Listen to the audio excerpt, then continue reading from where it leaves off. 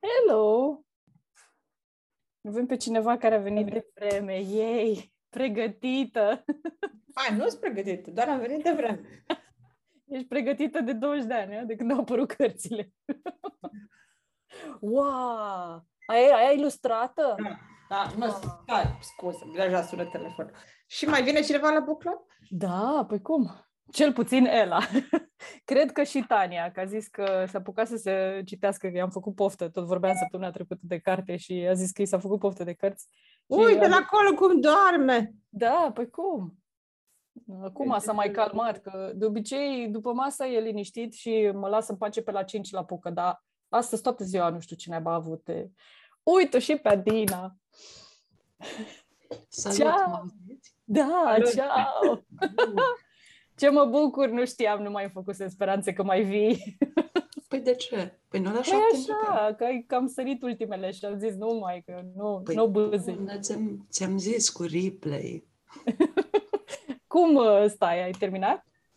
Am terminat traducerea și prima revizie. Ce? Stai. Ce, ai tradus pe Ripley?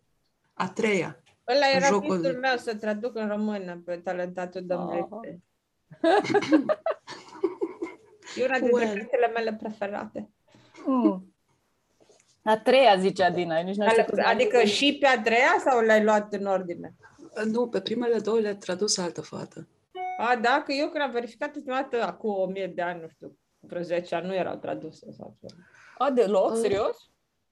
Da, de curând. Nu cred că erau traduse, că de-aia am pusesem eu în cap să traduc, dar așa, nu, ca un hobby pentru mine, nu vreau Stai să ți le arăt, că le-am aici în spate. Așa, da. Ce fain! Dar tu știi că nici mi-am pus problema, cum să nu fie traduse, că e mult cartea, nu? Dar lumea nu știe decât de prima, lumea nu știe. Păi uite, nici eu n-am știu că sunt mai multe. Cea mai cunoscută Uite, e prima, asta că e prima. cu filmul. Oh, ok. Aha, ok, nu. Aha. Și asta e a doua. Ok, super. Da, și eu lucrez acum la a treia. Ah, că n-ai terminat, ok. În ianuarie le expediez. Oh, ce fain. Ce mișto. Da. Nu, sunt niște cărți minunate, eu din cauza aia beau vinul ăla, înțelegi? Da, că mi-ai zis. Și acum am mai descoperit o serie de 4 volume, dar n-am știut încă cum am apucat, care e vorba tot de unul care e cunoscător de vinuri și rezolvă crime. E scrisă de Peter Mayle. Și se numește de ceva cu... Nu mai știu cum se numește. În fine, tot un din ăsta cu un connoisseur din ăsta de vinuri care merge și rezolvă crime. Minunat. Dar știi ce? Că s-au prins, știi că majoritatea, cred că toți, majoritatea care se fain de crime fiction sunt femei, hai să fii serios, că mi se pare mie, nu știu, că am așa mai am... Și John e fan de crime și nu e femeie.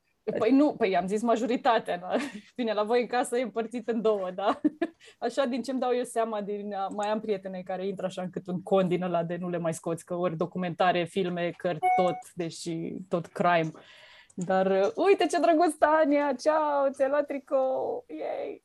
Eu am doar o baghetă și am potrivit bagheta lui Dumbledore pentru că aseară vorbeam cu Victor și am zis, băi, Victor, și că mâine am book club cu Harry Potter și scrie acolo merg că trebuie să o duc îmbrăcată cu Harry. Zic, eu n-am nimica. Și au început să-mi dați felul de idei, să pun tot felul de cearșafuri pe mine și de-astea și am zis, dar stai că am baghetă. Și eu zic, ce baghetă ai? Păi zic, eu a ta, practic, a lui Dumbledore. Zic că se potrivește că am păr alb. Păi, a lui Dumbledore... După care a zis, și la care Victor a zis, cum să te știi că Dumbledore era bărbat? Și am zis, nu, era gay. Stai puțin, stați așa, hai să facem un pic de house rules înainte să intre Ela. Dar nu zici că nu putem da spoilere sau Nu, deci chiar te rog să nu. Că tocmai era să zic că bagheta lui Dumbledore nu e a lui Voldemort, dar nu ai voie să zici din astea. E aia cu noduri, așa? Da, că o am aici, la mine în cameră, că Victor zice că e a lui, dar de fapt e a mea. Victor nici nu exista. Exact, Victor nici nu exista când... Ia cu noduri, da? Da. Deci spoilere la minim, please. Nimic ce vine după cartea 4, dacă puteți. Aoleu! Dar să nu vă scape, că pe mine m-a mai scăpat, i-am mai zis lui la vreo 2 fără să vreau. Aia chiar nu știe ce se întâmplă? Nu! Imaginează-ți ce fain trebuie să nici fie. nu te-am văzut. Imaginează-ți ce fain de ea, că și eu și Tania amândouă, vai, ce n-ar plăcea și noi să uităm tot ce știm ca să recitim acum prima oară cu ea, că e așa de încântată, trecea prin chestii, vai, nu vine să cred că aia s-a întâmplat, vai, nu pot să cred că ia uite ce se întâmplă. Da, eu nu știam că moare Cedric, am sperat să-l învie cumva la final, să, nu știu, să fie o chestie de genul ăsta și până în ultimele pagini. Păi da, ți-am zis eu de la cartea asta, shit gets real, deci ia spune-mi, l-ai îmbrăcat și pe... Nu cred! Vai!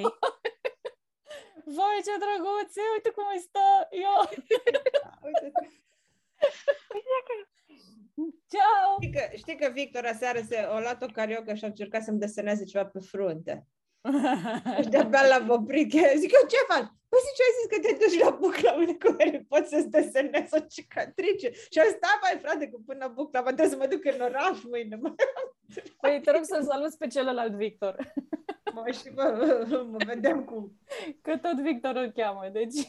Nu-i nimeni acasă, n-auzi că a meu Victor e mașină. Nu, da, zic, în absența Victorului tău, salută-l pe celălalt.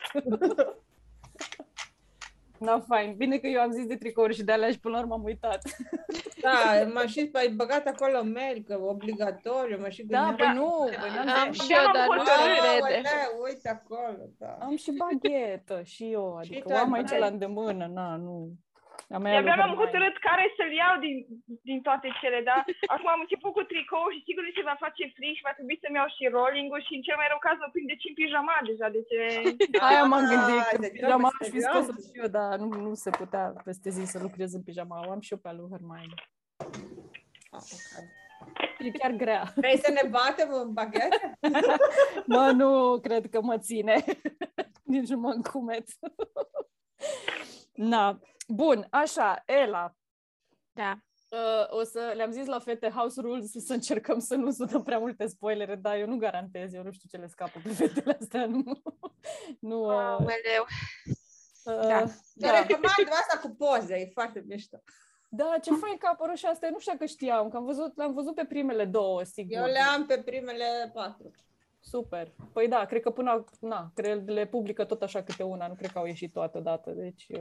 Asta e de ceva vreme, din 2019. Înseamnă că l-au scos pe toată data atunci. N-am mai verificat dacă mai sunt. Da, hai să întreb întrebarea evidentă. Este cineva care a dat mai puțin de 10 la cartea asta? Nu. Bun.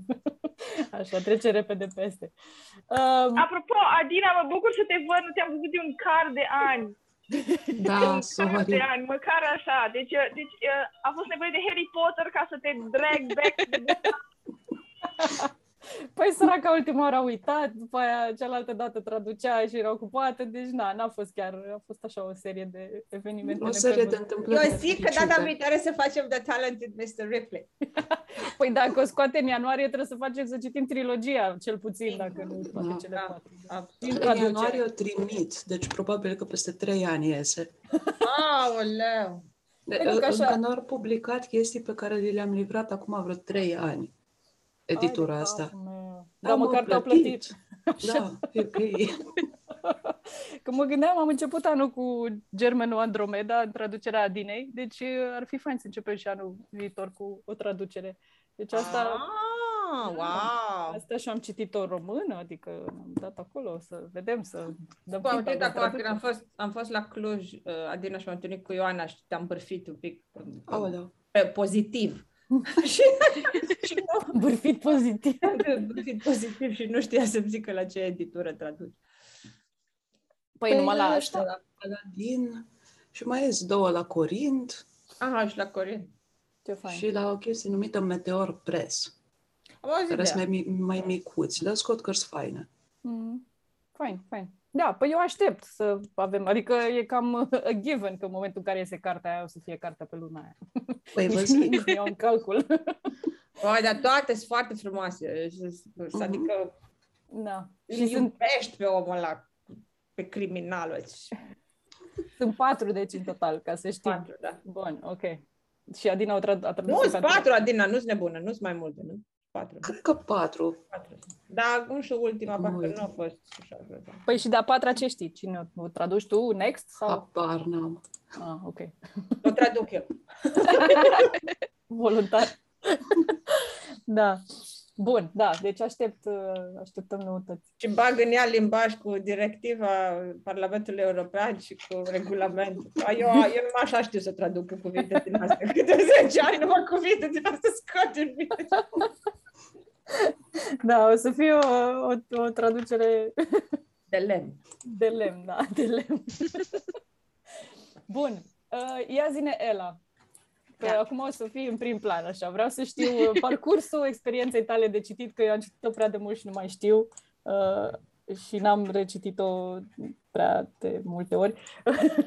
Deci vreau să știu așa ce așteptări ai avut și dacă ți le-a întâlnit sau ți le-a depășit. Sunt curioasă așa. Păi am pornit de la nivelul cărților 1, 2 și 3, care au fost funny. Într-adevăr le-am simțit ca pe niște povești de copii, dar aveau acolo o intrigă și chestii funny, așa, și personajele mi-au plăcut. Și cumva de acolo am pornit cu așteptările. Numai că cartea asta chiar e așa next level față de celelalte 3. M-a prins așa de la primul capitol și de obicei începea cu Dursleys și aventurile lui Harry de acolo și nu mi-a plăcut niciodată atât de mult începutul ăla. Și acum începe direct cu Voldemort și planul lui de a-l omorâ pe Harry sau cumva, nu știu dacă e neapărat ăsta planul, e ultimul ultimate plan așa, dar se vede că mai plănuiește ceva în plus, adică nu se grăbește să-l omoare și atât. Are ceva în gând și deci m-a prins de acolo, de cum a început.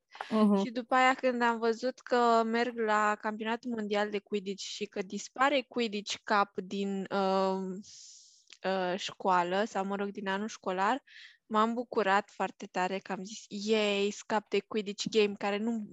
La fel, mi se părea că trec greu peste capitolele. Nu sunt nașpa rău de tot, dar oricum trec greu. Și când am văzut că e de fapt chestia cu turneul și așa, the tournament, a fost foarte tare și te ține așa cu sufletul la gură, că adaugă intrigă peste intrigă și până în ultima pagină așa speri. Și ce mi-a mai plăcut e că a avut și din astea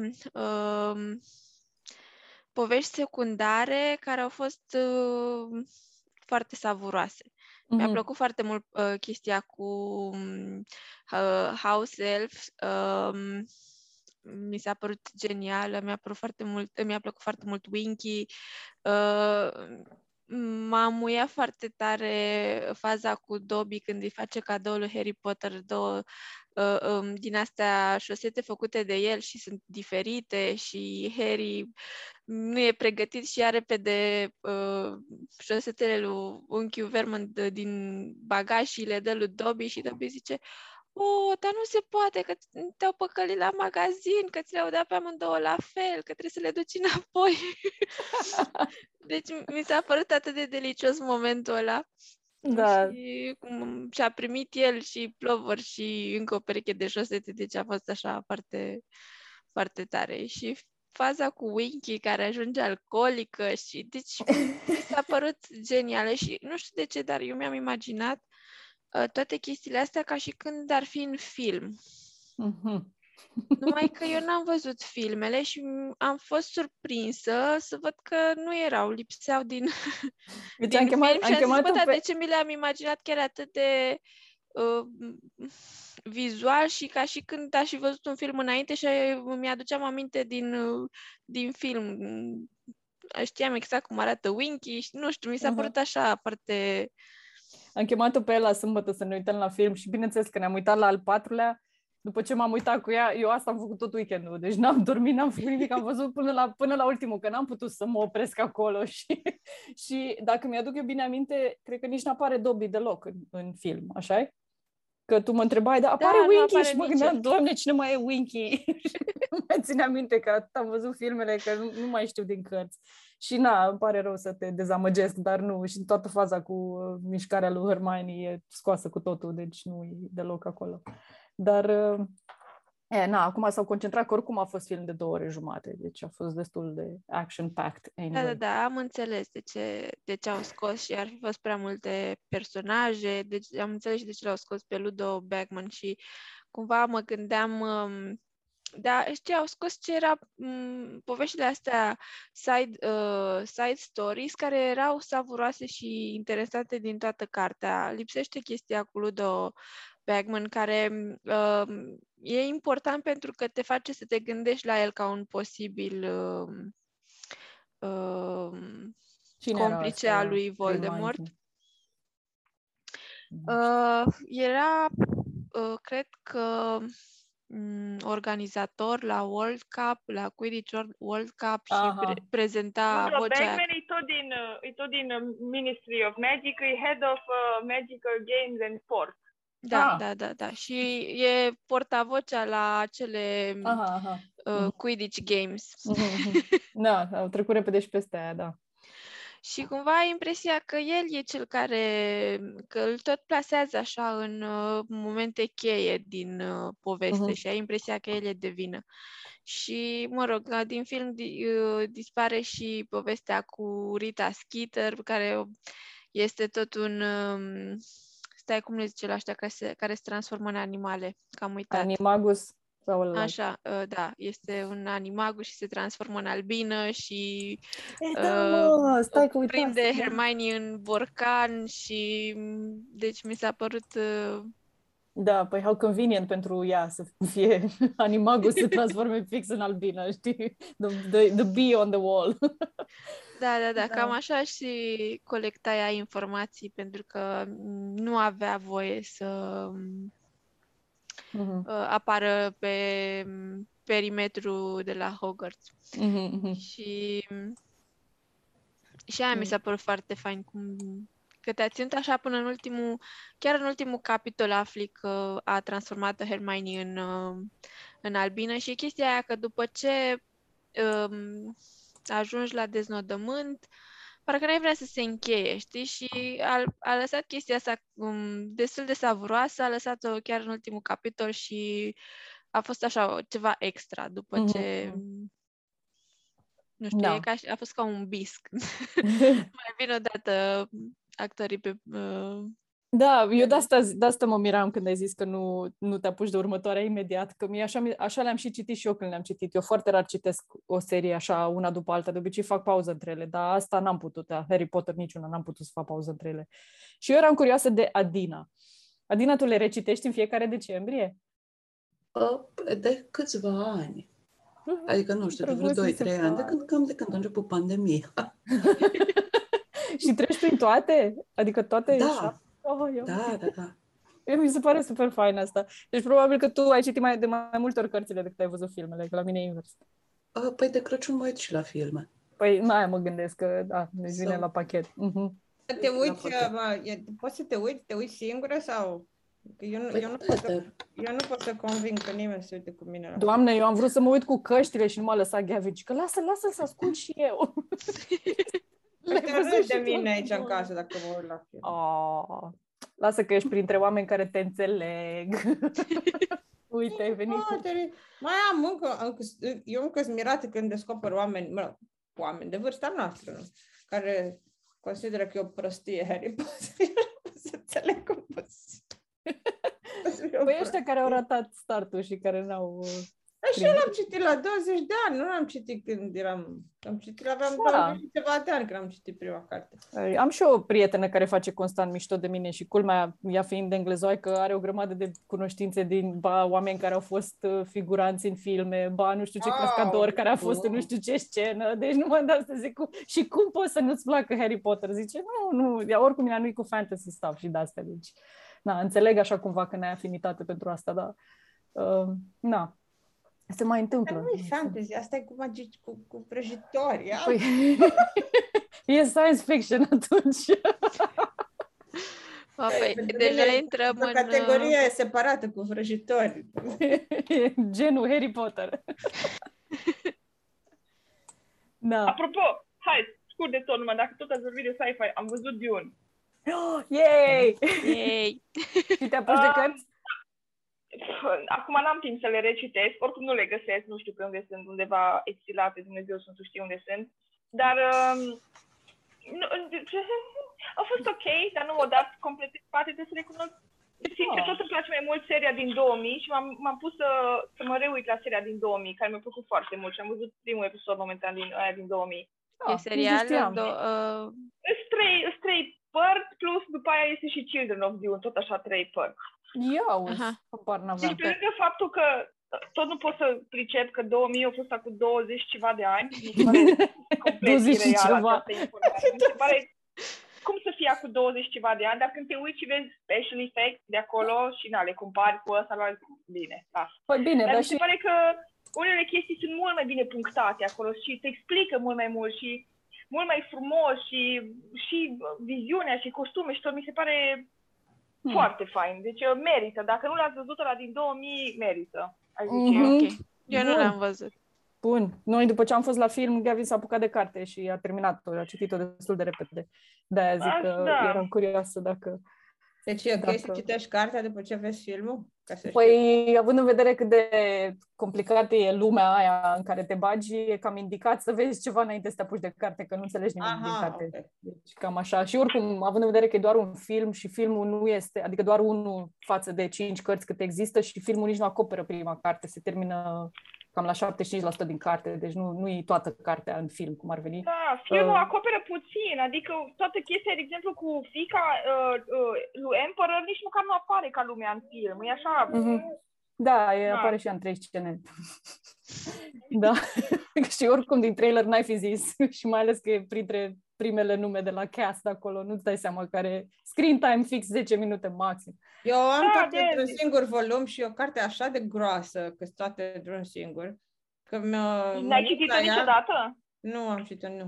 Uai, merită. Deci mie nu-mi place SF deloc, dar deloc. Păi nici mie, de-aia nu am citit-o niciodată. Ăsta este singurul care mi-l place. Deci ăsta și l-am citit cred că vreo 3 cărți SF viața mea, dar asta nu am citit. Acum 20 de ani l-am citit și inclusiv la vârsta aia fragedă l-am priceput și mi-a plăcut mult de tot.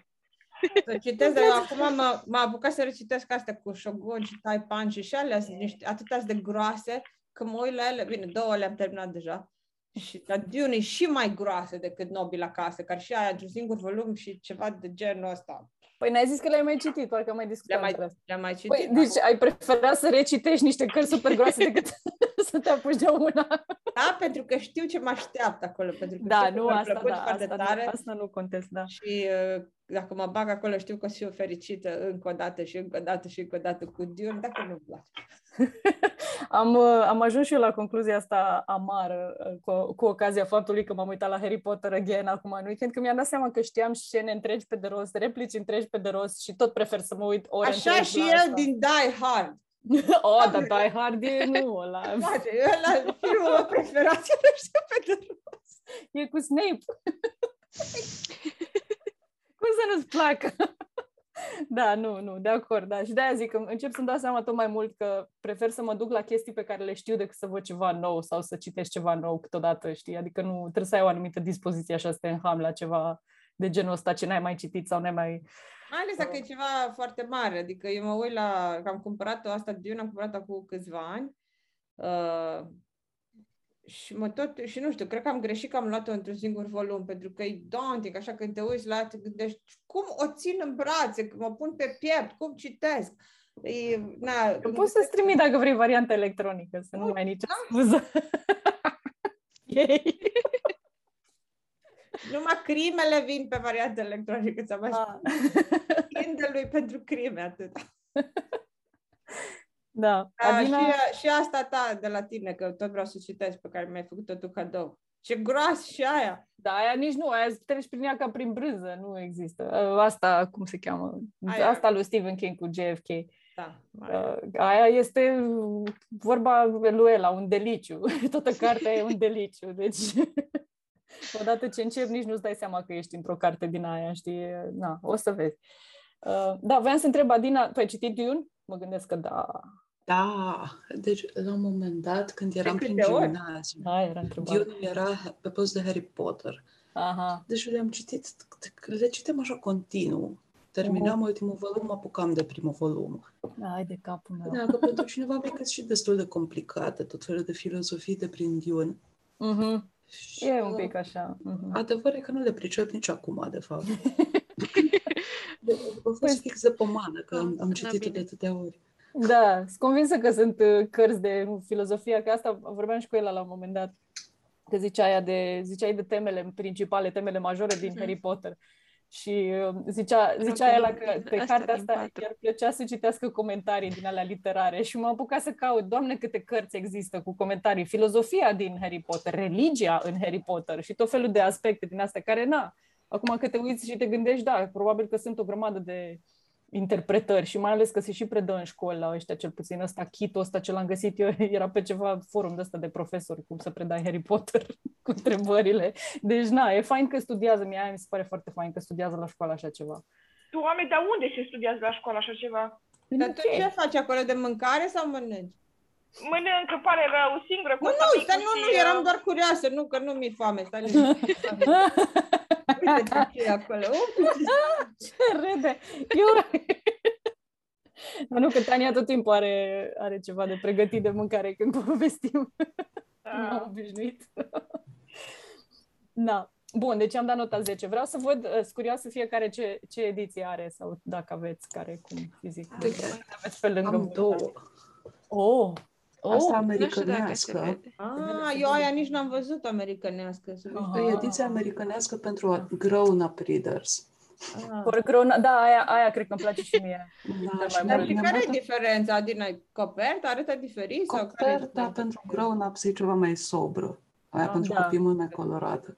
Asta americanească e faină că are poze. Uite, are poze? Interesant. Da. Eu pe a mea v-am arătat, cea mai are poze. A ta are multe poze. Le-am și eu pe astea mici. Ce fain! Ce fain e! Da, eu de ce? Păi da, stai că nu prea are sens, adică de ce pui poze într-o carte pentru adulți? Uite așa. Am și o întrebare, le-a citit cineva în română? Taică-miu. Tania. La început de tot, prima oară, când am început cu ele, pe română le aveam, că nu aveam de unde altceva. Și eu la fel, că asta vreau, cred că primele 2 sau 3, pentru că nu le aveam și le-am împrumutat de la cineva, le-am citit în română. Că am varianta aia de la Egmont, de care au apărut acum. Da. Bine, nici alea iarăși nu știu unde sunt, să le găsesc și nu le-am complete. Le-am pe primele 4, după aia am 5 pe engleză și 6 și 7 cred că nu mai am de la Egmont, că după aia deja... Dar le-am citit pe română, pe germană și pe engleză. Eu am încercat să le citesc lui Victor în franceză când eram mic. M-am renunțat de rapid. În franceză e tradusă, îți traduci termenii ăștia așa ciudat. Da, toate traduci. Că mie asta, sincer, nu-mi place la română, că le-au tradus așa de... Dar în toate limbile, cred că sunt traduse. Da, dar nu prea... Nu, pe germană nu sunt toate traduse. Nu? Nu știam asta. Mă rog, nici nu mai țin minte că au fost în liceu, am citit-o, dar țin minte că nu erau toate traduse.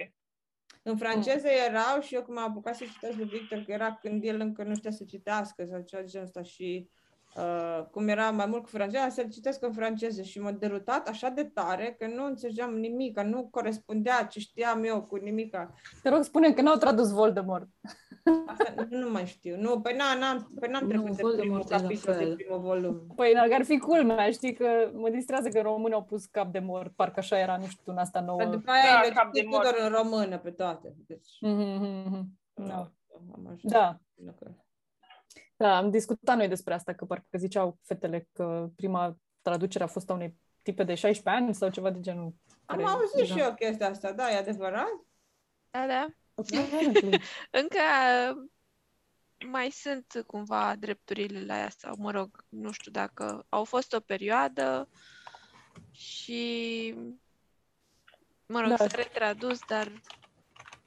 Chiar m-ar interesa să știu cum s-a gândit ea să caute termeni în română, să le zică încuiat, să le zică cap de mort. Crezi că a făcut mult research?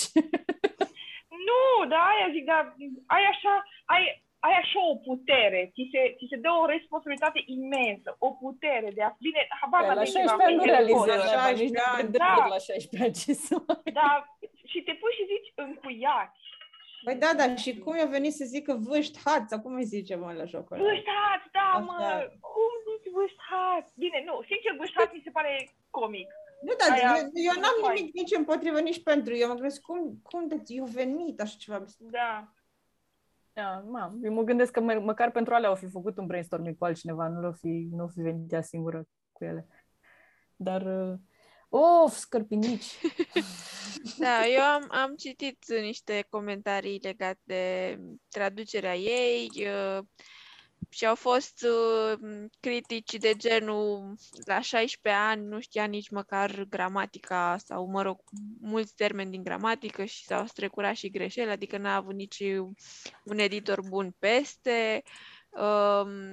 De ce unei tipe de 16 ani, când existau profesioniști cu școală, în traducere și așa mai departe, de ce să nu mergi la cineva care are o formare în sensul ăsta și, mă rog, plus creativitate sau ce-ți mai trebuie în traducerile literare și cumva am înțeles că a fost alocat așa pe pile, că este fata nu știu cui. Mega pile, dacă poți. Da, după aia m-am gândit și așa, e destul de mult, adică să muncești la toate cărțile astea și la traduceri de la 16 ani, e ceva ca realizare, adică eu la 16 ani nu traduceam sau nici măcar nu citeam așa de mult pe cât traducea ea, deci dacă e să mă uit și din partea cealaltă, mi se pare că pentru vârsta ei chiar a avut o realizare să parcurgă cumva traducerea sau procesul ăsta de traducere. Nu știu dacă mi-ar plăcea să citesc în traducere, mai ales acum că le știu așa, cred că m-ar deruta. Da, bun, hai să vedem. Dar merită, Dana, ar fi un experiment ce ar merita să-l faci, să citești așa un pic pe română. Un pic, îmi place că ai zis un pic. N-ai zis să le citesc pe toate, că nu m-ar ține. Un pic așa poate, hai că... Bun, eram curioasă de variante, că voiam să știu care cum le preferați. Am auzit acum de curând, a fost o chestie că s-a vândut la licitație prima ediție de la Harry Potter cu nu mai știu câte mii de lire sau ceva de genul. Prima ediție care a apărut atunci. Stai să văd, nu mai țin minte cum... Și eram curioasă dacă aveți careva colecția de la 1 la 7, toate de același fel, că ăsta e cam fost visul meu, nu prea mi-a ieșit. Le-am toate pestrițe, luate care de pe unde și nici măcar nu le-am pe toate. Cred că de la Order of the Phoenix, acolo mă opresc la următoarea, pe care am luat-o cu 50 de cenți de la un magazin. Eu le-am aia ce ți-am arătat, că am alea care, acum. Care erau în le-am așa, colecție întreagă, să zicem, colecție. Da. Adina, îmi imaginez că le-a repetat. Adică le-am descompletate. Prima o am, pe majoritatea le am în ediția asta, dar pe prima o am în ceva ediție Slytherin Edition. Ca asta am găsit la Cărturești la un moment dat, când mi s-a pus mie pata. Și pe ultima o am în prima ediție în care a ieșit, aia de la Bloomsbury în engleză. Hardcover. Mi-am luat-o în ziua în care a ieșit și tot așa. Da. Pe n-am mai schimbat-o. $471,000 cu atâta s-a vândut. Da, aia cu trenul. Da, și mi-am luat și varianta Scots. Am uitat că aveam și varianta Scots, prima carte. Cred că am citit cam jumate din ea așa, dar am stat cu dicționarul Scots în mână ca să văd, că am zis că nu trec peste cuvinte dacă nu le știu. Foarte greu a mers. Nu știu ce au avut în cap, dar sunt curioasă dacă le scot și pe restul, nu mai știu unde am pus-o și pe aia. Anyway, da, bun, deci ne-am lămurit. Eu eram curioasă, dar Mădălina nu e la birou. Să o întreb și de ilustrații, că le-am văzut și pe astea ilustrate și nu știu, adică cred că e ca un graphic novel până la urmă, nu... Vrei să-ți arăt? Da, te rog. Am și pe asta. E o mega cărățoaie, e super grea. Da, de asta... Practic nu poți să citești din ea decât dacă stai la masă. Dar, uite, are și text, are mult text. Are tot textul, are tot complet. textul, ok. Asta voiam să știu. Și atunci înseamnă că are... am înțeles, are și desene. Wow. Fine. Asta chiar că experiență. Da, foarte fain. Da. Da, păi poate someday. Și apropo, alte cărți legate de Harry Potter ați mai citit? Adică eu, de exemplu, am mai citit aia cu The Cursed Child. Bine, aia a fost, efectiv, am luat-o, nu mai știu de unde mă întorceam și am luat-o din duty free și până am aterizat am terminat-o. Da, nu, că e piesă de teatru.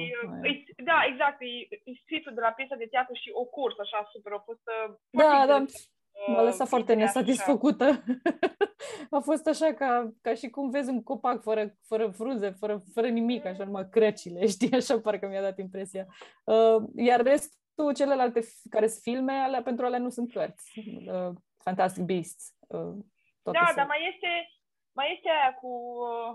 mai este încă două care vin. Păi Quidditch Through the Ages, nu mersi. Am să știi că e drăguță. Serios? Da. Și mai am the Tales of Beedle. Barnaby. Așa, Beedle de Barnaby. Da, așa, da. exact. Pe aia o am undeva. Mi-a dat o prietenă cadou. Pe aia și pe aia am citit-o în 20 de minute, că sunt 3 povești. Dar nu, altceva ce mai... Și History of Magic, cred că am văzut și History of Magic, dar nu știu dacă am văzut-o la mișto sau chiar era carte.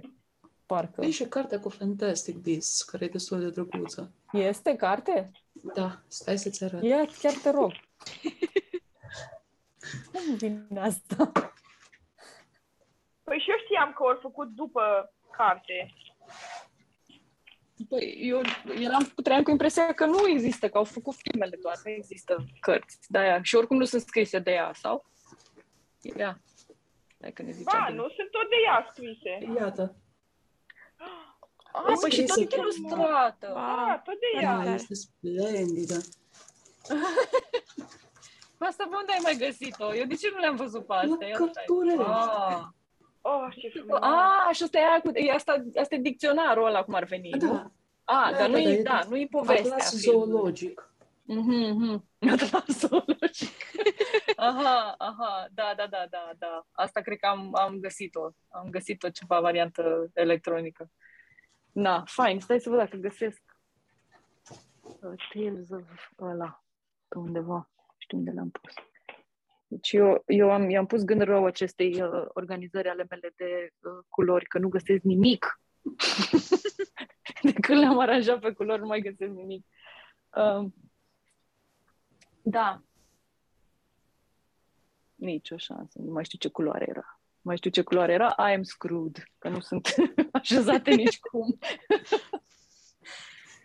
Da. Bun, așa. Titlul, cred că nu știu dacă are sens să-l comentăm, deși... Da, I guess, nu știu. Vreți să comentăm de titlu? Are cineva vreo părere? E ok. Da, e ok. Adică nu știu dacă există Mă gândesc că și la celelalte cumva și-a luat o chestie magică din poveste care, cum să zic, e acolo în fundal, nu e principală, dar e o chestie, nu știu, la Chamber of Secrets. Știm despre ce e vorba. Prizonierul din Azkaban, la fel, e așa un element de intrigă, aș zice eu, o chestie de genul ăsta. Da. O să vedem la următoarele care vin. Mi-e greu să mă abțin. Bun. Personaje preferate. Hai să vedem. Mie mi se pare fain că tot timpul când se întreabă chestia asta, am remarcat așa și pe forumuri și pe din astea, nimeni nu zice că Harry Potter e personajul lui preferat. Nimeni. Nu știu pe nimeni care zice, vai, dar nu, sunt nebunită dacă nu era Harry Potter. Băi, să știi că m-am gândit la chestia asta. Că pare așa un oportunist, adică toate lucrurile se întâmplă în jurul lui, el nu contribuie cu nimic. Dar, și dacă nu era el, nu se întâmplau lucrurile astea. Deci, e suficient că există. Chiar m-am gândit la că în cartea asta se explorează ideea asta de faimă și de anonimitate, gelozii, cum nu e bine de nicio parte. Pentru că nu e ok să fii mega faimos, dar nu e bine să fii nici anonim și să nu știe nimeni de tine, pentru că nu ai oportunități de a participa în tot felul de competiții sau cumva să te dezvolți. Și mi-e foarte greu să-mi aleg cumva pe cineva, dar mi-a plăcut, de fapt îmi place trio ăsta de Harry, Hermione și Ron. Și pentru că au fost certați ei doi în carte, i-am simțit lipsa din trio, adică nu știu cum a reușit să facă chestia asta, probabil că sunt foarte bine controlați ei ca personaje, dar era foarte boring Harry cu Hermione, adică nu știu, lipsea de spicy moments dintre ei. Era așa ca un fel de mămică pentru el. Hai să mergem să înveți, dar uite că nu te-ai pregătit pentru task-ul 2, da, nu știu ce, dar hai că te ajut, da, fac pe mesagerul între tine și Ron, deci cumva nu era așa fun. Am râs cu o voce tare când erau ei doi și vine Hermione de la bibliotecă și spune că și-a făcut manifestul și că este ruptă de oboseală și Ron face mișto de ea și zice, ai muncit ca house elf, adică ca un sclav.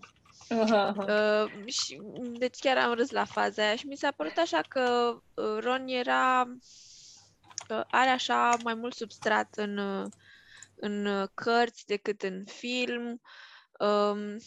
Și mi-a plăcut și gelozia lui pe prietenia cu Harry și în final gelozia pe relația cu Hermione. Nu știu, mi se pare că duce cumva în sensul ăla de relația amoroasă între ei doi și cumva Ron nu-și dă seama încă că o place pe Hermione sau ceva, dar simte că îl ia așa cu emoții, cu căldură, cu chestii, că nu știe ce se întâmplă cu ea, dar de ce a lipsit, dar uite cum s-a aranjat, dar cu cine vine la bal, dar pe când Harry nu prea are atracția asta spre ea. Și și am văzut că nu există scântei între el și Hermione, adică cât au fost ei doi, simt că nu se potrivesc. Ăsta e unul din spoilerele pe care ți le-ai luat. Da. Pentru care îmi cer scuze. Da, și acum pentru că știu de el, adică am observat lucrurile astea în carte, știi? Care cu care se cuplează. Ce spoiler i-ai dat? I-ai spus cine cu cine? Adică știi finalul care cu care se cuplează efectiv? Doar atât știu, că Ron se cuplează cu Hermione, că Harry se cuplează cu Ginny. Hai mă, că asta nu ți-am zis-o eu. Nu, asta am văzut-o eu de pe internet. Așa, știu că m-am oprit. Mai știu că tipa asta, Fleur de la Cor, am râs foarte tare de numele ei, deci pur și simplu ne-a râs de fiecare dată, în fine. Știu că o să cheme Weasley la un moment dat, dar nu știu cu cine se căsătorește sau deci mi-am luat spoiler de pe tot de pe internet. Te-ai uitat la film, da. M-am uitat să văd cine este, cast și menționa acolo că o să fie Weasley la un moment dat. Nu știu. Da, nu zicem. Și cineva, nu mai știu cine ți-a zis că moare Hedwig, cred că. Da, mi-a zis Andreea. Dar cumva asta cu animalele mă aștept, pentru că în toate cărțile de fantasy se omoară animalul principal sau unul dintre animalele principale. Adică în Game of Thrones moare dragonul și, nu știu, zi tu orice poveste și moare un animal drăguț acolo. Deci... Ce dragon moare în Game of Thrones? Că eu nu am... Păi mor 2. Da? Nu mor toți, stai puțin, nu mor toți, parcă. Nu, unul sau doi, nu mai țin minte. Eu știu că 2. Mor, da. Și unul din ei reînvie. În film sau în carte mor dragoni? În film. În film, da. Da. Dar mă aștept să moară și în carte, adică sunt prea mulți 3 oricum. pentru dramatism, sigur mai taie din ei. Trebuie să rămâi cu unul care să fie păzit ca ochii din cap și din alea. Da.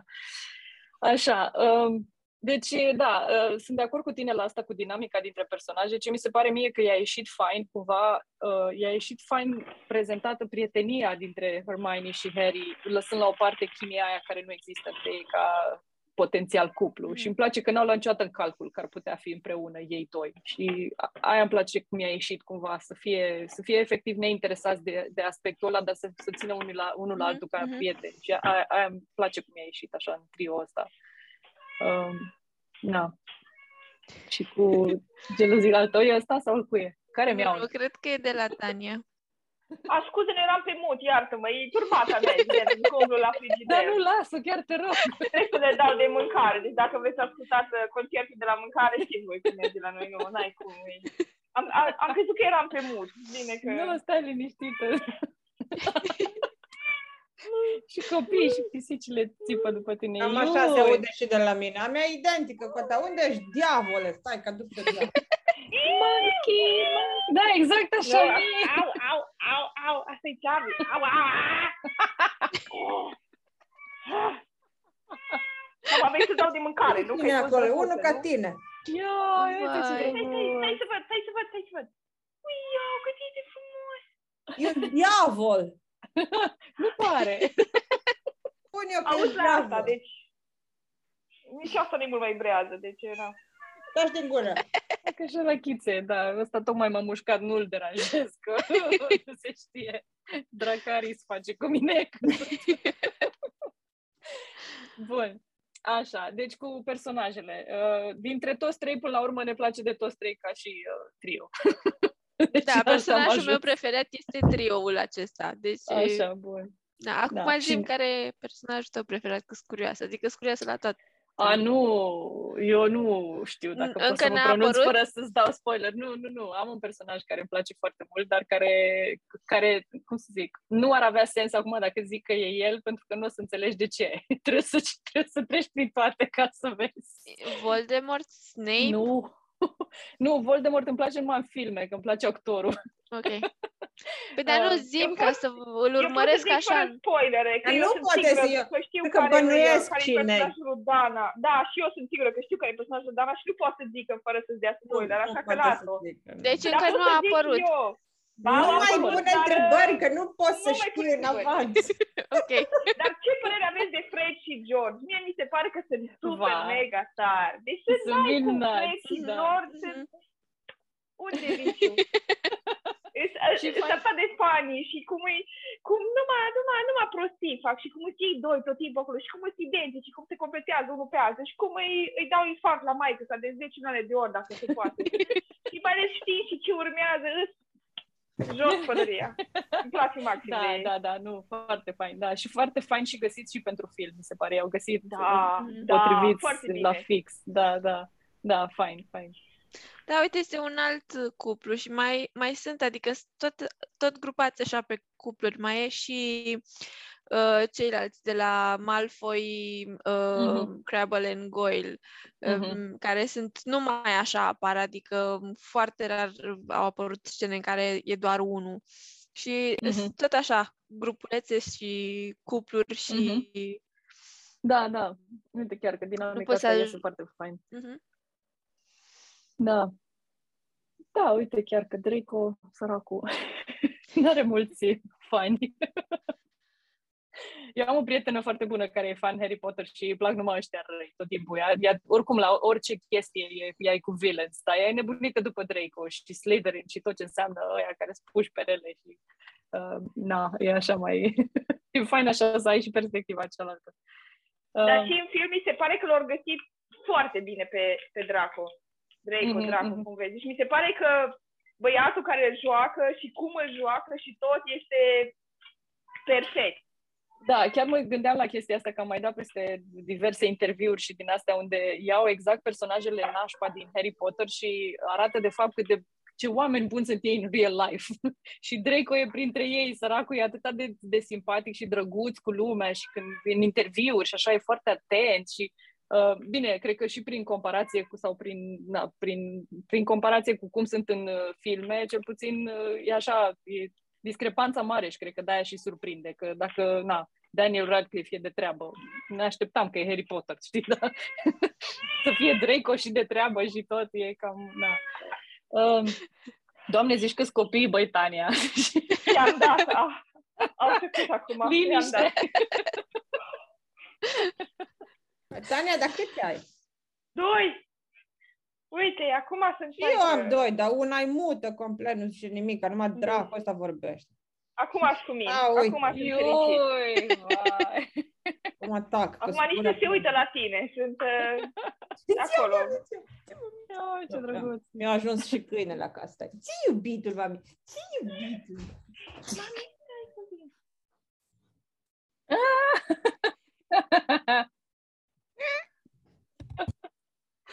Mă duc 2 minute să văd ce-a făcut, că a fost la veterinar. Revin. Liniștită. Bun, așa. Pe cine, dacă ați vrea să vorbiți cu un personaj, cu cine ați vrea să vorbiți și ce întrebare ați pune? Așa, pentru cartea asta, nu pentru toate, pentru cartea asta specific. Da, păi stai un pic că vreau să mă gândesc. Cred că aș vorbi cu Dumbledore. Cu el mi-ar plăcea să vorbesc, că pare așa foarte wise și cred că l-aș întreba de chestii din următoarele cărți. Păi nu că e întrebarea pentru tine. La momentul ăsta. Ce crezi tu că urmează? Eu sunt foarte curioasă cum ai răspunde la întrebarea asta, dar stai că ajungem acolo. Sunt curioasă cum vezi tu, ce crezi tu că se întâmplă next, neștiind ce se întâmplă next. Nu că ai avea de unde să-ți dai seama de toate complexitățile care vin, dar așa de curiozitate vreau să văd cum ți se pare. Dar Adina. Eu cu el aș părea asta. Curioasă. Că știu că eu știu la ce mă... Cu Fleur? Da. Să-mi povestească cum e la Bobaton. Și cu ălălalt să-mi povestească cum e dincolo. Dar asta e super interesant în cartea asta, că apar unii de la 2 școli diferite și nu-i întreabă nimic.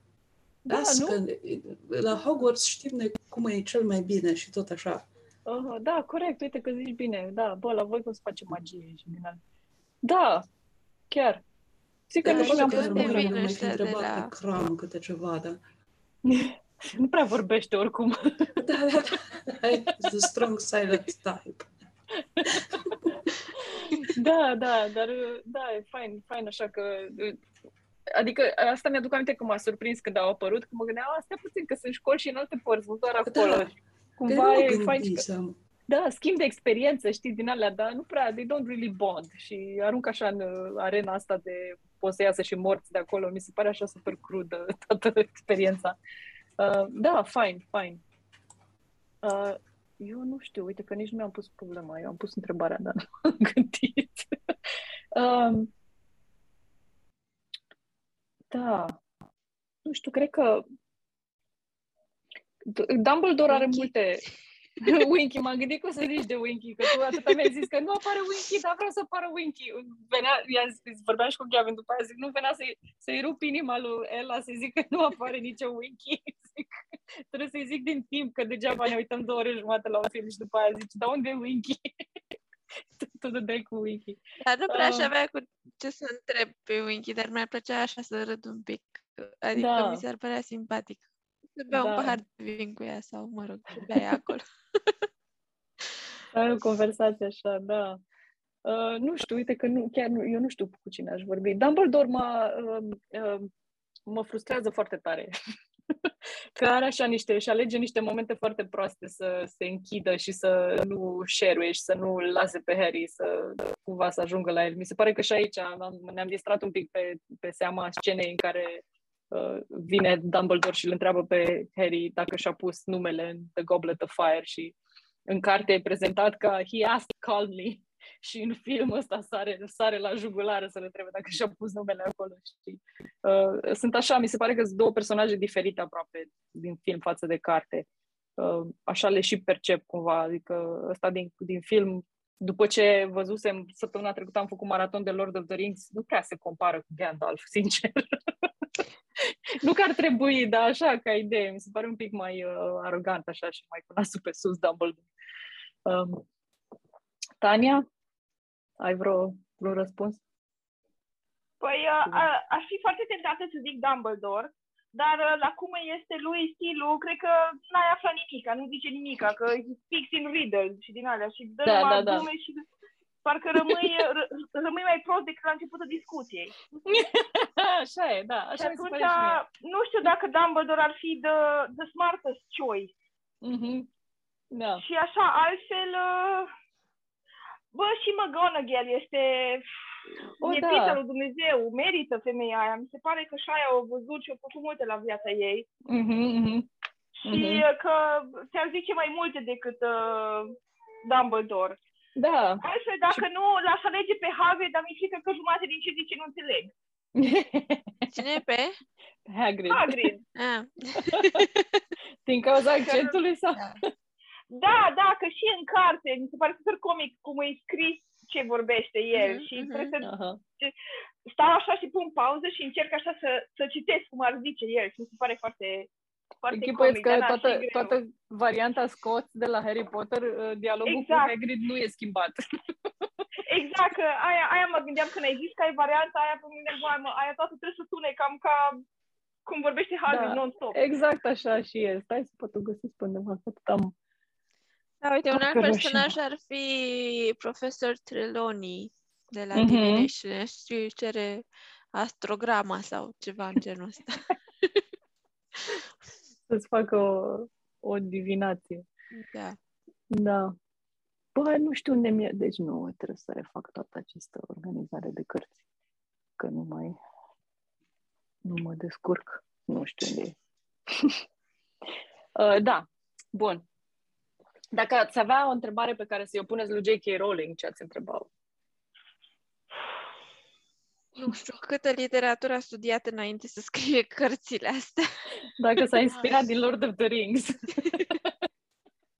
Deși cred că am recunoscut, nu mai țin minte, citeam interviuri mai de mult cu ea, dar sunt niște elemente acolo comune, dar nu știu, these days aș întreba o chestie care nu au legătură cu Harry Potter.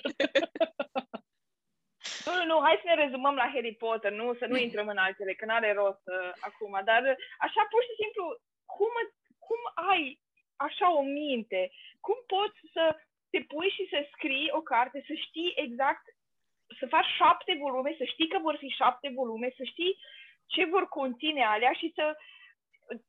Felul în care ea plantează sămânța acolo în primele pagini și zice de Porky la început de tot, că ai făcut ce ai băgat în seamă prostia cu Porky și cât de valoros e chestia la final de tot. Și chestiile astea, cum poți să gândești așa și să concepi așa? Mă, eu cred că ea e fascinant. Foarte bună la organizat și adică așa pare și că a plănuit foarte bine cărțile astea și se vede că cred că de-aia au și ajuns la nivelul ăsta pentru că sunt foarte bine plotuite, așa, știi? Fiecare dintre ele are un pas care te duce la, de fapt, ce ajunge să fie până la urmă toată povestea. Că de-aia cumva aproape când vine să mă uit la ele toate ca la o singură poveste, o singură carte. Pentru că nu poți să le iei în izolare, nu poți să citești cartea a 5-a și să nu fi citit restul. Că, poate te prinzi așa de chestii, dar sunt niște elemente care au fost în primele care sunt relevante pentru mai încolo. Sau bine, le și repet, am văzut că e foarte bună și la chestia asta să recapituleze, ceea ce mi se pare că face foarte fain în fiecare carte. În caz că nu mai ții minte sau așa, îți aruncă ea acolo niște elemente să-ți aducă aminte cum a fost. Dar e foarte, foarte bine organizată toată povestea așa de la A la Z și mie mi se pare fascinant și cum a reușit să facă și pe niveluri cumva aproape pe niveluri de cititor. Că ziceam de chestia asta, că shit got real de aici. E prima oară când moare cineva și adică nu e prima oară, că îi mor părinții, din prima carte afli chestia asta, dar ești martor cumva, l-ai cunoscut pe personajul ăla și ajungi la final și vezi că ăsta chiar l-a omorât, uite, nu-l învie, știi? Că cred că așa am avut și eu cumva credința aia că nu, sigur e o greșeală, că n-are cum că e carte de copii, dar dacă încep să... la fel. Da, am citit și recitit pasajul, sigur am citit greșit, sigur nu-i mor, stai, du-te înapoi, nu, că sigur nu a murit, deci așa am făcut. Da, și de-aia zic că ajungi să-ți dai seama că dacă ar fi să le citești cum le-a gândit ea, să începi să citești de la 11 ani, când ajungi la Goblet of Fire, care e a patra, nu? nu vorbesc prostii, da, e a patra, ai 7, ai 11 cu 4, deja ai 15 ani, hai că încep să conștientizezi că poate se întâmplă și chestii gen crime pe lumea asta și chestii nașpa, știi? Și de aici încolo cumva e și maturizarea textului, cumva mi se pare. Că parcă și la alt nivel scris așa. Și deja când ajungi la 7 carte... Pure genius, cumva. O gândit toate aspectele posibile care putea să le gândească. De la cum crește cititorul, la cum crește cartea, la cum crește personajele ei. Mi-ar plăcea super mult să o întreb, gen...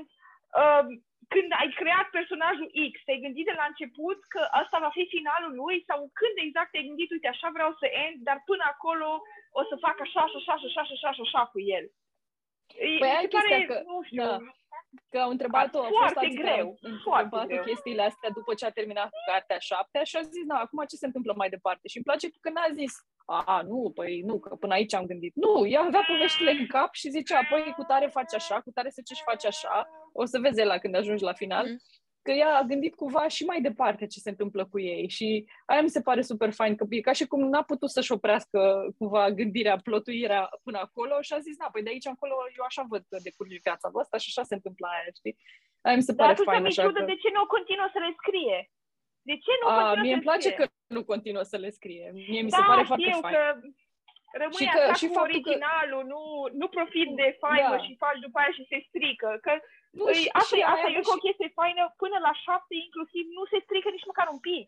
Nu se duce, nu există chestia aia că faci o continuare și gata, numai primele 2-3 faine. Nu, dacă e așa gândită de la început, e gândită ca un tot unitar. Și dacă ar fi venit cineva și probabil că, uite, au și venit pentru cartea 8-a cu The Cursed Child și nu știu ce, care n-a fost scrisă doar de ea, era în colaborare cu nu știu cine, dar mi se pare, deja se simte că e trasă de păr, că ea a gândit-o de la 1 la 7 așa cum e. Și dacă venea cineva să-i ceară să dilueze și să mai facă o a 8-a, se simțea că e forțat. Mie așa mi se pare, știi? Dacă ea așa a avut în cap de la început și îmi place că nu a cedat să continue sau să mai facă alte... Că ar putea să facă side stories. Ce citi. Cât de fain. Da, side stories, cât de fain ar fi. Da. Că poți să faci, nu știu, poți să scrii despre familia Malfoy sau poți să te apuci, că mă și gândeam și acum când mă uitam. Poți să scrii despre Durmstrang și Bobaton ăștia, na. Da, poți să iei de la capăt, cu Fleur, știi? Mi s-ar părea foarte interesant să știu cum e la școala lui Madame Maxim și din astea. Da, cine e la ei headmaster și... Da, nu, ar fi, de-aia zic că material, vorba aia, a creat destul, știi? Da, stai liniștită. Bun, așa, cu autorul, nu știu ce locuri v-ar plăcea cel mai mult să vizitați? Tania, te-ai pus pe mut acum, ați convinsă că ai chestii de zis. Eu am rămas fascinată de o chestie când am fost în Londra într-o vacanță la un moment dat, cu totul fără nicio legătură cu asta și mi-a zis Gabi, printre altele, zice, auzi, vezi că aici e Warner Brothers Studio de la Harry Potter. Zic, eu din alea sunt bandinați, că nu știam și nici nu era în plan să vizităm. Măi, am mers dimineața, am plecat când s-a închis. Deci mai că nu m-au scos să ia cu forța de acolo, că te lasă să intri și te lasă să faci turul, zice că durează cam 4 ore, dar poți să stai și mai mult, dar să nu stai mai mult de 6 ore, ceva de genul. Și mai aveam un pic și mă scoteau aia cu forța de acolo, că am plecat ultimii. Deci eu nu m-am așteptat să aibă așa impact asupra mea faptul că vezi exact Diagon Alley, vorba aia, toate, deși inclusiv barul ăla unde mergeau ei să bea butterbeer și alea, nu mai țin minte care unde apar ăla, deci dacă n-au apărut.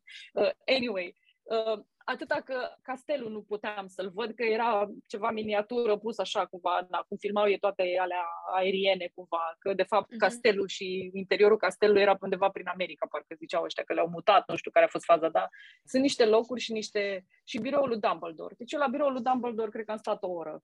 Am stat, cât e el de mic, e vorba aia, cred că e cât biroul meu și plus așa un pic. E foarte, foarte, foarte mic, dar are toate chestiile alea pe pereți și intrarea aia cu aripile și deci absolut minunat. Și am rămas, zic, ia uite, nici n-am știut că vreau să văd așa ceva până n-am ajuns acolo să le văd, de fapt. Și așa cumva simt că le-am văzut locurile alea, dar mi-ar plăcea să existe în real life, mai ales Hogwarts și unde e pus acolo și așa cu lacul ăla lângă și cu, minunat. Deci da, hai fiecare ce vreți să vedeți sau ce ați văzut. Prietena lui frate mi-a fost în Florida la parcul tematic Harry Potter. Deci că e genial. Cred. Sezoane care primești câte o baghetă și ceva ecrane interactive și you can actually spell spells. Oh, și vai, cum o fi! chestii pe ecranele alea. Deci, da. Asta, bine, americanii se și pricep la de asta. Toate. De acolo. Bun, good choice. Madalina, tu ce ai văzut până acum?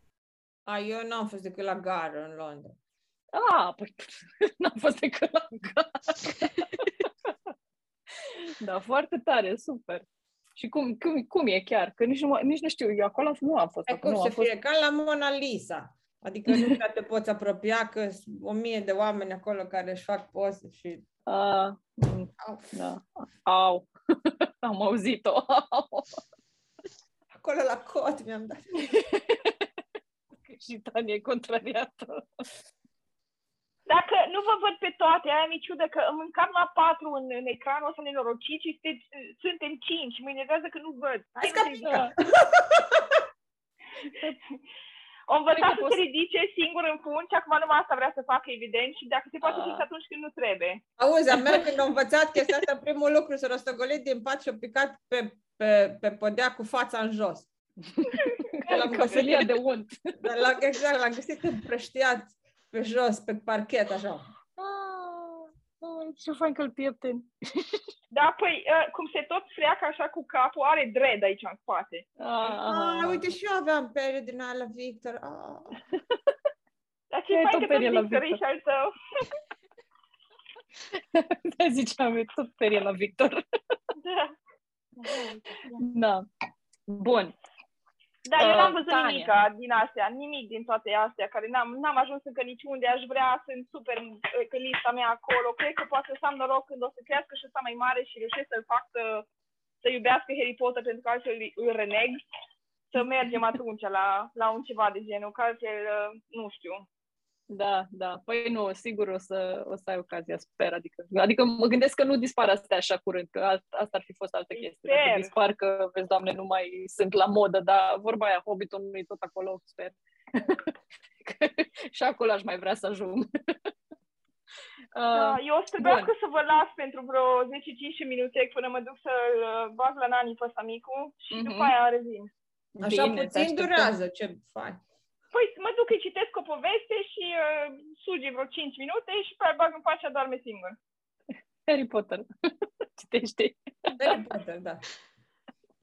Na, bun, te așteptăm înapoi. Succes! Bun, așa, hai să vedem întrebările serioase. Că astea au fost întrebările neserioase alea puse. Dar trebuie să-i spun și eu, să mă duc și eu să-i citesc povestele lui Victor acum, pentru că tot m-a venit acasă și mi-a zis că a dormit la școală la ora de fizică. Deci eu bine, poate că era de cauza fizicii și eu și-a dormit, da. Nu, ăsta nu vrea să se culce, deci să mai pot să-i citesc povesti. Păi da, de aici cred că ajunge la vârsta la care nu prea mai vrea el să doarmă, care alte activități. Nu vrea înainte de ora 11, nu. Da. Bun, avem așa, începutul cărții, că ai zis tu, Ela, că începea cu casa Dursley, și începe cu Riddle House, pardon. Ripley. Așa. Stai că spusesem o întrebare, dar eram curioasă, dar da, hai că te întreb acum. Ce crezi, după aia ajungem la discutat, ce crezi că se întâmplă next? Așa, păi, deci, din cum s-a terminat cartea asta, următoarea se numește The Order of the Phoenix. Și cumva în cartea asta e vorba de pana aia care, sau penele de la pasărea lui Dumbledore care, au fost folosite pentru a fabrica cele 2 baghete. Phoenix ăsta este singura pasăre, sau cred că așa am înțeles din celelalte, care e la Dumbledore, deci cumva mă aștept să existe mai multe orders de genul ăsta, deci nu doar of the Phoenix, dar asta să fie cea mai mare. Okay. Cumva, cum vezi cum sunt casele astea micuțe în Hogwarts, așa să fie de fapt în lumea magiei, să fie mai multe orders de genul ăsta și celălalt să facă parte, Voldemort să facă parte dintr-un alt order sau, cam pe acolo mă duc. Evident că o să fie un conflict între aceste orders. Cumva merge acum că apare și Ministerul Magiei și Cornelius Fudge se ceartă cu Dumbledore și așa mai departe. Deci, și cumva lumea magiei este periclitată pentru că s-a reîntors Voldemort. Mă aștept să se ducă războiul ăsta mai departe. Nu știu, cred că aș merge cumva și pe ideea din Game of Thrones. Trebuie să fie o miză la mijloc, adică să nu se bată așa doar de dragul de a se bate. O să o aflăm cumva un pic mai târziu. Poate să meargă și în direcția asta de Mesia sau ceva de genul, adică să fie un personaj gen Harry care să unească aceste orderi sau să aducă pacea printre ele sau ceva în genul ăsta. Cam la asta mă gândesc, să fie cumva un conflict sau un război dincolo de o școală și cumva o răspândire din asta în lumea magiei. Interesant. Da, așa foarte în mare ca și idee. Nu știu exact cum să împletesc toate poveștile personajelor într-o teorie de genul ăsta. Da. Bun, bine. Sunt curioasă când ajungi și citești, cel puțin o citești pe următoarea, să vedem dacă corespunde așa cu ce imagine aveai tu despre ce urmează. Bun, ok. Așa. Why do you think J.K. Rowling departed from the way she had started the other books? Adică de ce de data asta a ales să nu mai înceapă cu Casa Dursley și să înceapă cu cu Casa Riddle. Cred că ar fi trebuit cumva să meargă la next level. În primul rând că ar fi plictisit un pic audiența, adică te-ai fi așteptat deja la un alt început și te-a atras din start că schimbă decorul și cred că ține cumva și de povestea lui Harry, că deja de când a apărut Sirius, nu mai e așa de nașpa pentru el că stă la familia respectivă, deci a trecut peste acest pain. Nu mai completează atât de mult povestea lui, că de obicei am văzut că îi place să-l facă să sufere, cel puțin în cartea asta spre final, săracul chinuri pentru un copil, a trecut prin chinuri peste chinuri și cumva am apreciat că a rezistat atât de mult durerii, adică tortura de la final, imobilizat și așa mai departe. Și după aia când crede că a scăpat în capcana lui Moody. Da. Da. Și deci cumva îi place să-l facă să sufere pentru că cred că cititorul empatizează foarte mult cu el și atunci mulge așa multe emoții de la cititor. Și e o chestie inteligentă să facă lucrul ăsta și atunci de-aia cred că n-am mai punctat atât de mult pe Casa de la Dursley și acum o menține așa în poveste, simt eu, că și cealaltă tot cu decorul ăsta începe, ca să-i dea așa un efect comic. Sau cel puțin așa am simțit în The Goblet of Fire. Menține ce? Decorul de casa de la Dursley și personajele și așa mai departe. De acolo vine așa umorul, ca să zic așa, din poveste. Da. Uite, asta voiam să zic mai devreme, că vorbeam despre plot și cum și-a organizat ea povestea așa de la A la 10, de la 1 la 7 și a știut ea că 7 cărți, deși, sincer, nu știu dacă știu că Order of the Phoenix o să fie atâta, că poate făcea 8.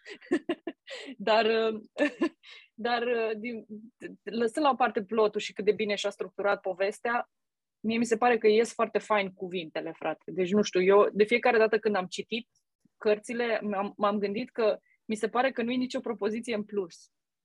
Adică n-aș fi putut să zic că poți să tai partea asta și să faci, nu știu, nu faci Orderul de Phoenix de 800 de pagini, o faci mai mică. Nu ai ce să tai, că totul e absolut, cum zicea Tania mai devreme, calitativ, știi? Totul e calitativ și totul e din ce în ce mai bun, că n-ai cum să tai din ele. Nu știu, așa mi-a dat impresia, mi-a rămas așa cumva în cap. Da, eu mă gândesc că și de variație și oricum are formula asta cu care a început și trebuie să înceapă de fiecare dată începe cu anul școlar.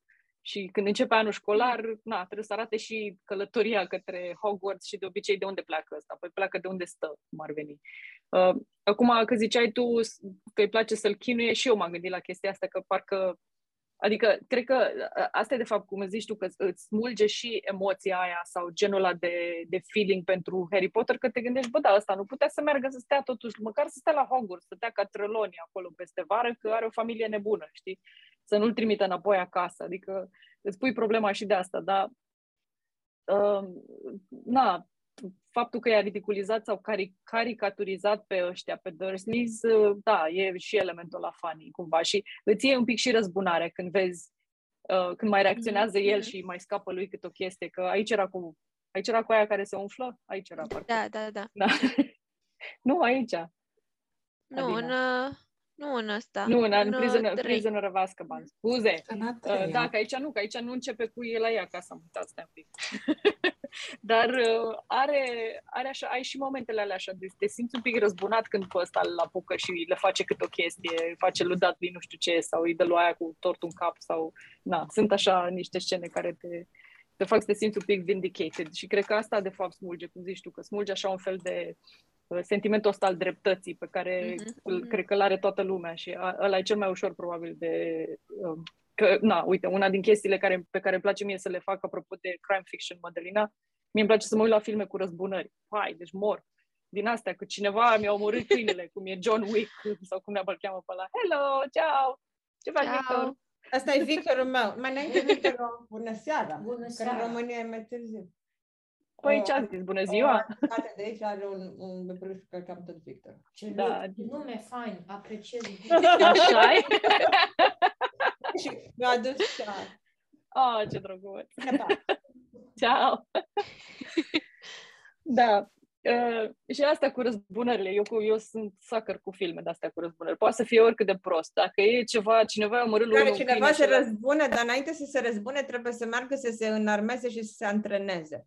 Da, să facă montajul, știi? Zona aia din alea. Da, nu știu de ce, nu înțeleg. Am stat să mă gândesc de ce, adică ce psihologie în capul meu mă face să îmi placă mai mult astea, dar...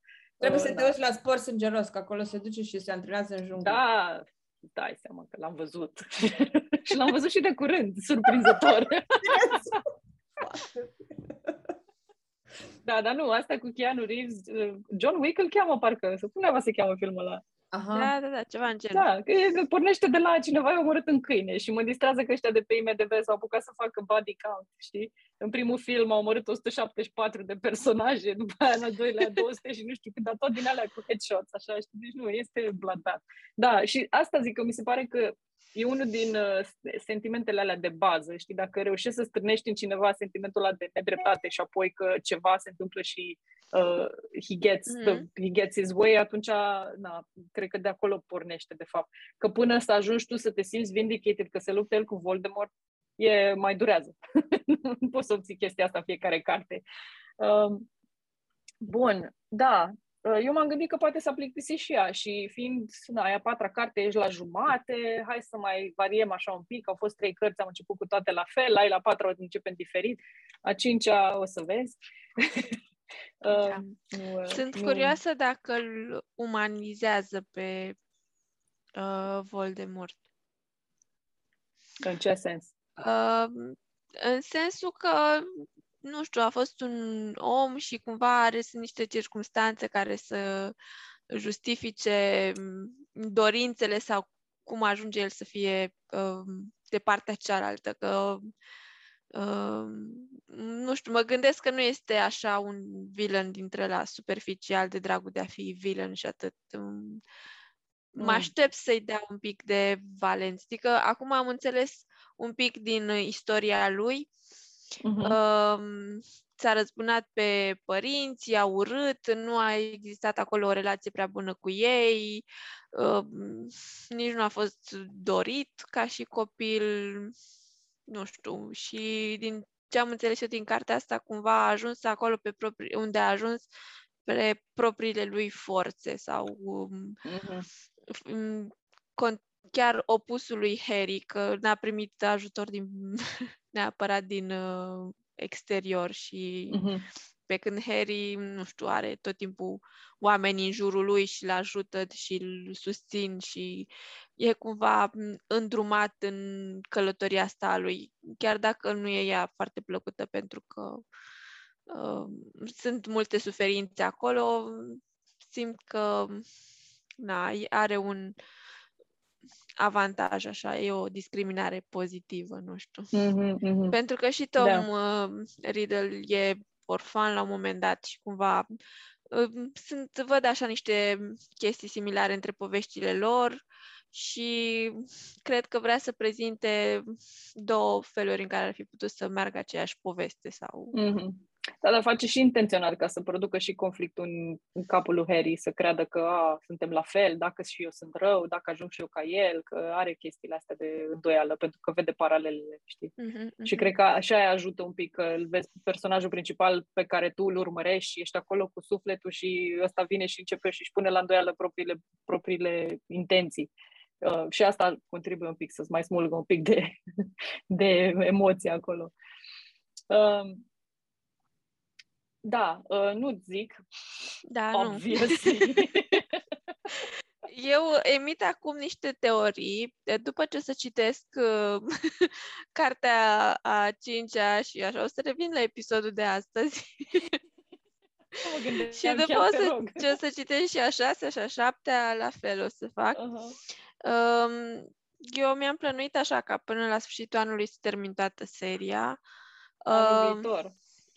Da, anul viitor, nu anul ăsta, anul viitor. Mai am 3 cărți. Știu că îmi plac foarte mult, deci o să mi le păstrez în momentele mele cele mai nașpa cu cititul. Dacă nu reușesc să citesc sau să am așa reading slump, o să recurg la cărțile astea pentru că sigur mă scot din stare și sigur o să-mi placă. Și cumva mi le-am păstrat așa pentru... Da, mi se pare pentru foarte momentele grele de la anul, că mă aștept să fie. O întrebare pe care n-am pus-o pe listă, dacă să nu uit, că mi-e că uit. Aș fi curioasă, dar fără detalii, aș fi curioasă care e cartea preferată a fiecăreia dintre 1 și de la 1 la 7. Asta, a 4. Asta? Serios? Da. Da. Asta îmi place cel mai mult. Se deschide atât de tare lumea. Și cu școlile, și cu turnamentul, și dragonii, și toate. Ce fain! Foarte fain asta. Da. Interesant. Nu mă așteptam. Dar fără detalii. De-aia zic că nu pot să dau detalii, să zic de ce nu mă așteptam. Madalina? Eu nu mai țin minte. Cred că trebuie să-mi aduc aminte doar cum m-am simțit, că nu mai știu despre ce vorbeam fiecare. Dar cred că ultima. Aha. Da. Și la mine așa, între a 6 și a 7, dar mai mult către a 6. Mie Half-Blood Prince îmi place cel mai mult. Și filmul, și cartea, și... for obvious reasons, pentru cine știe. Tania? Care mișună? Pentru cunoscători. A 5-a. A 5-a? Ok. Da. Aia cea mai mare. Mai n-ai fost aici, l-ai plăcut pe Victorul meu. Da, păi nu s-a dus la culcare, pot să-l mai chem. În a 5-a se întâmplă multe chestii, foarte multe chestii. Uite și vezi, aia am și eu, ediția aia.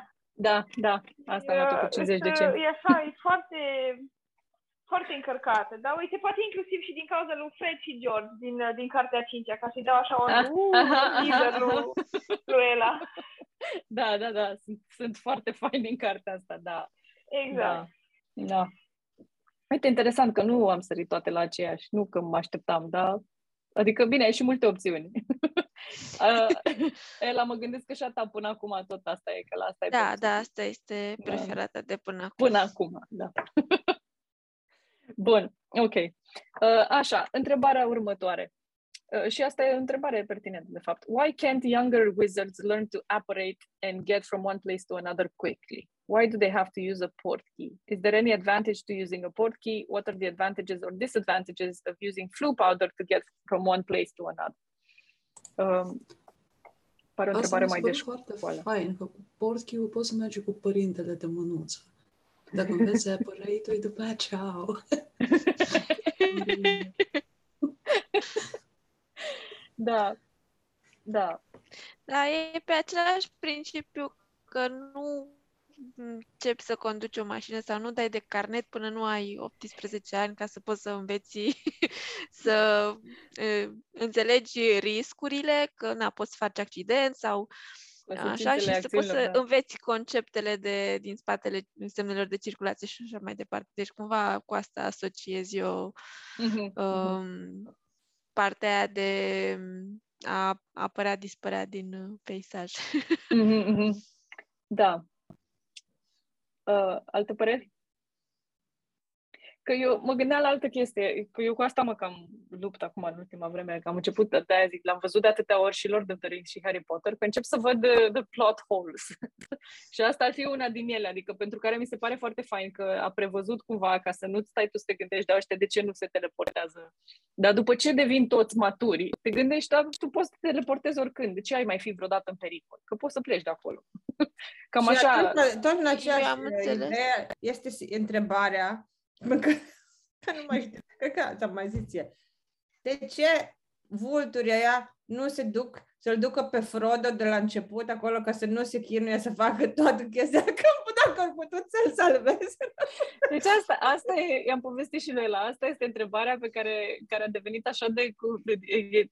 niciun fan Lord of the Rings nu suportă discuția. Înțelegi? Deci numai se pomenește. Acum câțiva ani mă uitam la film și nu știu cu cine vorbeam. Și era venit așa de la... Dacă tot ar veni vulturi ăștia, nu poate să se ducă de la bun început săracul Frodo. Așa că o fi tot o întrebare de genul. Da, nu, dar acum uitându-mă așa la filme, cred că înțeleg așa o chestie, nu e explicată și sincer nu mai țin minte din cărți, că probabil trebuie să mă întorc la asta, dar era o chestie acolo că era destul de lentă reacția șoemilor sau ce naiba erau ăia vulturi. Nu erau vulturi, nu știu, eu țin minte. Eagle, nu știu care e cuvântul român pentru eagle. Dar asta până vorbește asta cu fluturile și fluturile zboară, să-i zică la ăla și ăla, nu știu ce, durează ceva, nu poate să fie instant, dar pe de altă parte, putea să fie o călătorie de aia, scuteai 3 filme lejer. Da, Mills pe Holgerson pe The Scouts. Și asta mi se pare un pic dangerous și la ce face ea, că ajungi la un moment dat de ai tot felul de spells pentru tot felul de chestii și după aia te gândești, păi, pentru ce ai mai face, pentru ce ai mai călătorii la orice, la ce mai trebuie să iei tren? Dacă tu poți să dispari din mijlocul Londrei, poți să te duci din Londra direct în Hogwarts. Ce mai stai tu cu trenul, cu figuri, cu bărci, cu din alea? Aia cumva încep să... dacă ajungi la puncte de alea, dacă nu vrei să te lași furat de peisaj acolo, dar mie mi se pare că asta a reușit ea să facă prin faptul că a pus niște legi așa și niște reguli în place, că dacă n-ai nu știu ce vârstă nu poți să faci aia, dacă n-ai nu știu ce nu poți să faci aia, adică a pus așa niște limite și e acolo o logică. Da. Dar, bine, și după aia te întrebi, iară, eu asta și cu vraja asta de omorât, că cred că de curând mi-am dat seama că Avada Kedavra asta vine de la cadavru, eu nu mă gândisem la asta până acum. Cum l-am auzit acum ultima oară, zic, stai mă, că e așa, că nu e abracadabra și, mă rog, că te gândești cât naiba ea să-l omoare, că ar putea să pac, gata, și ai scutit iară 5 filme. Putea să zic așa de când eram mică, apar n-avea pe ce lume era, putea să-l omoare de atunci. Anyway. Nu așa a încercat și n-a reușit? Păi, când era mic, da. Și aia e povestea. Păi, dar, a dispărut și...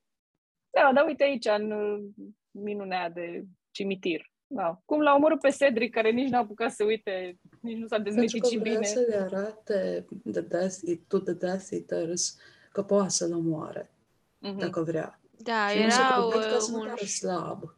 Știi că, pac, și l-am omorât și gata, asta e. Au vrut să fie make an event of it.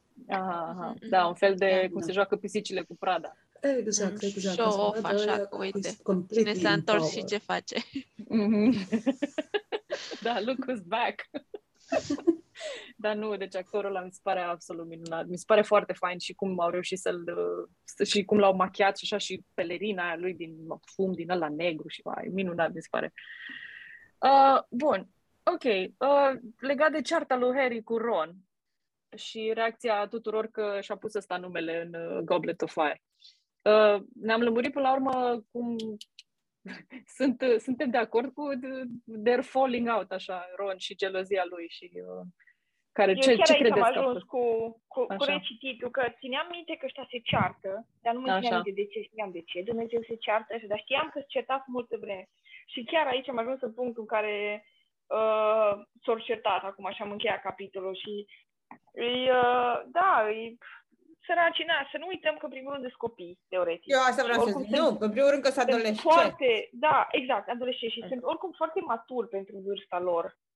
Și, dar, cum să zic, dar mai dau rateuri. Sentimente acolo foarte complexe, pe care sunt foarte greu de înțeles și la vârsta noastră, dar mai ca și copil. Și, da, chestia asta că ești mereu second fiddle și ești prietenul cel mai bun al lui Harry Potter, dar ești prietenul cel mai bun al lui Harry Potter, dar ești prietenul cel mai bun al lui Harry Potter, știi? Ești tot timpul acolo, niciodată nu o să fii ăla fain. Și când ăsta-i, cum să zic, complexul tău, că tot la asta te gândești, că atunci evident că te simți și mai trădat dacă deodată ăsta e mai popular, mai ceva și ți-e greu să crezi că n-a ia ceva până dai seama că, stai că n-aș fi vrut să fac asta, să de bună voie. Și... Da, cumva cred că nici n-a participat, adică cred că de obicei avea un strop de contribuție la efortul lui Harry Potter. Și parcă s-a simțit că, nemai având acum, și-a pierdut așa un pic din sens. Adică faptul că el era prieten cu Harry Potter și l-ajuta și așa, cred că îi dădea un pic de sens sau îl ajuta cumva să fie, nu știu, să-și găsească așa, o menire. Și când vezi că, stai un pic, că fiecare e pe drumul lui și uite, există șansa ca Harry să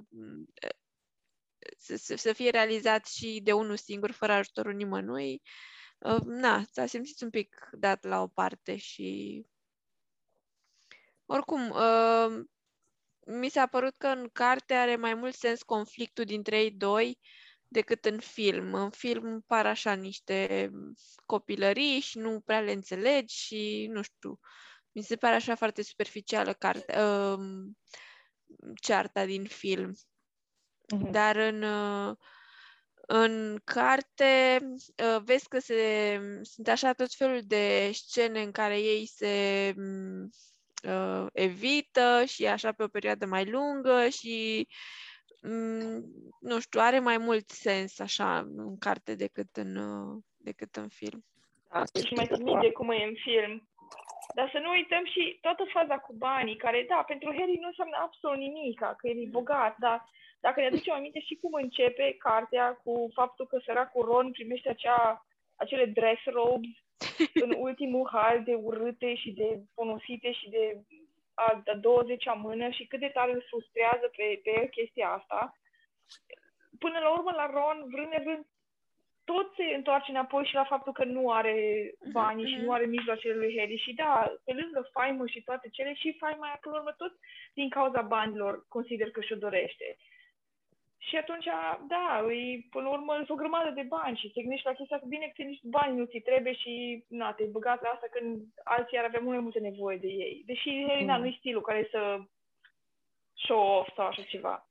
Da, cred că aia e dezamăgitor de fapt, că nu-și dă seama, nu-l cunoaște destul de bine că să-și dea seama că, da, nu și-a pus numele și nici n-ar fi mințit în legătură cu asta. Aia e enervant. Da, cum zici tu, sunt teenagers și, da, mă pui pe seama ăstea, dar de-aia mă enervează pe mine teenagerii. Îți vine să-i dai cap în cap, știi? Noroc că am închis ușa, să nu te audă. Știi că se identifică dacă îi spui, sau? Că asta e o chestie de teenager, nu-și dau seama că sunt teenager. Nu, e așa un... Săraci de ei. Da. Da, eu mă mai gândeam la o chestie ce a zis Tania mai devreme legat de Ron, că e second fiddle și mă gândesc că foarte fain mi se pare că i-a dezvoltat așa lumea lui, al lui Ron. Și chestia asta, faptul că nu e cel mai tânăr, nu? Că parcă Ginny e mai mică decât el? Sau da, e mai mică. Dar nu-i nici cel mai mare dintre toți, nu-i nici ăla care, nu-i nici Charlie cel mai mic dintre băieți oricum. Cel mai mic dintre băieți și clar că primește hand-me-downs din astea și e obișnuit așa cumva să fie și ridiculizat și ultimul blistă și așa mi se pare că se potrivește așa și cu felul în care se raportează la Harry până la urmă. Adică, nu știu, nu mă pricepe prea bine la psihologie, dar mi se pare că așa în capul meu, cel puțin ca profil psihologic, se potrivește cu cum a aterizat și în prietenia asta și între ei trei, cumva, dintre ei trei. Stai că mă mai gândisem la o chestie.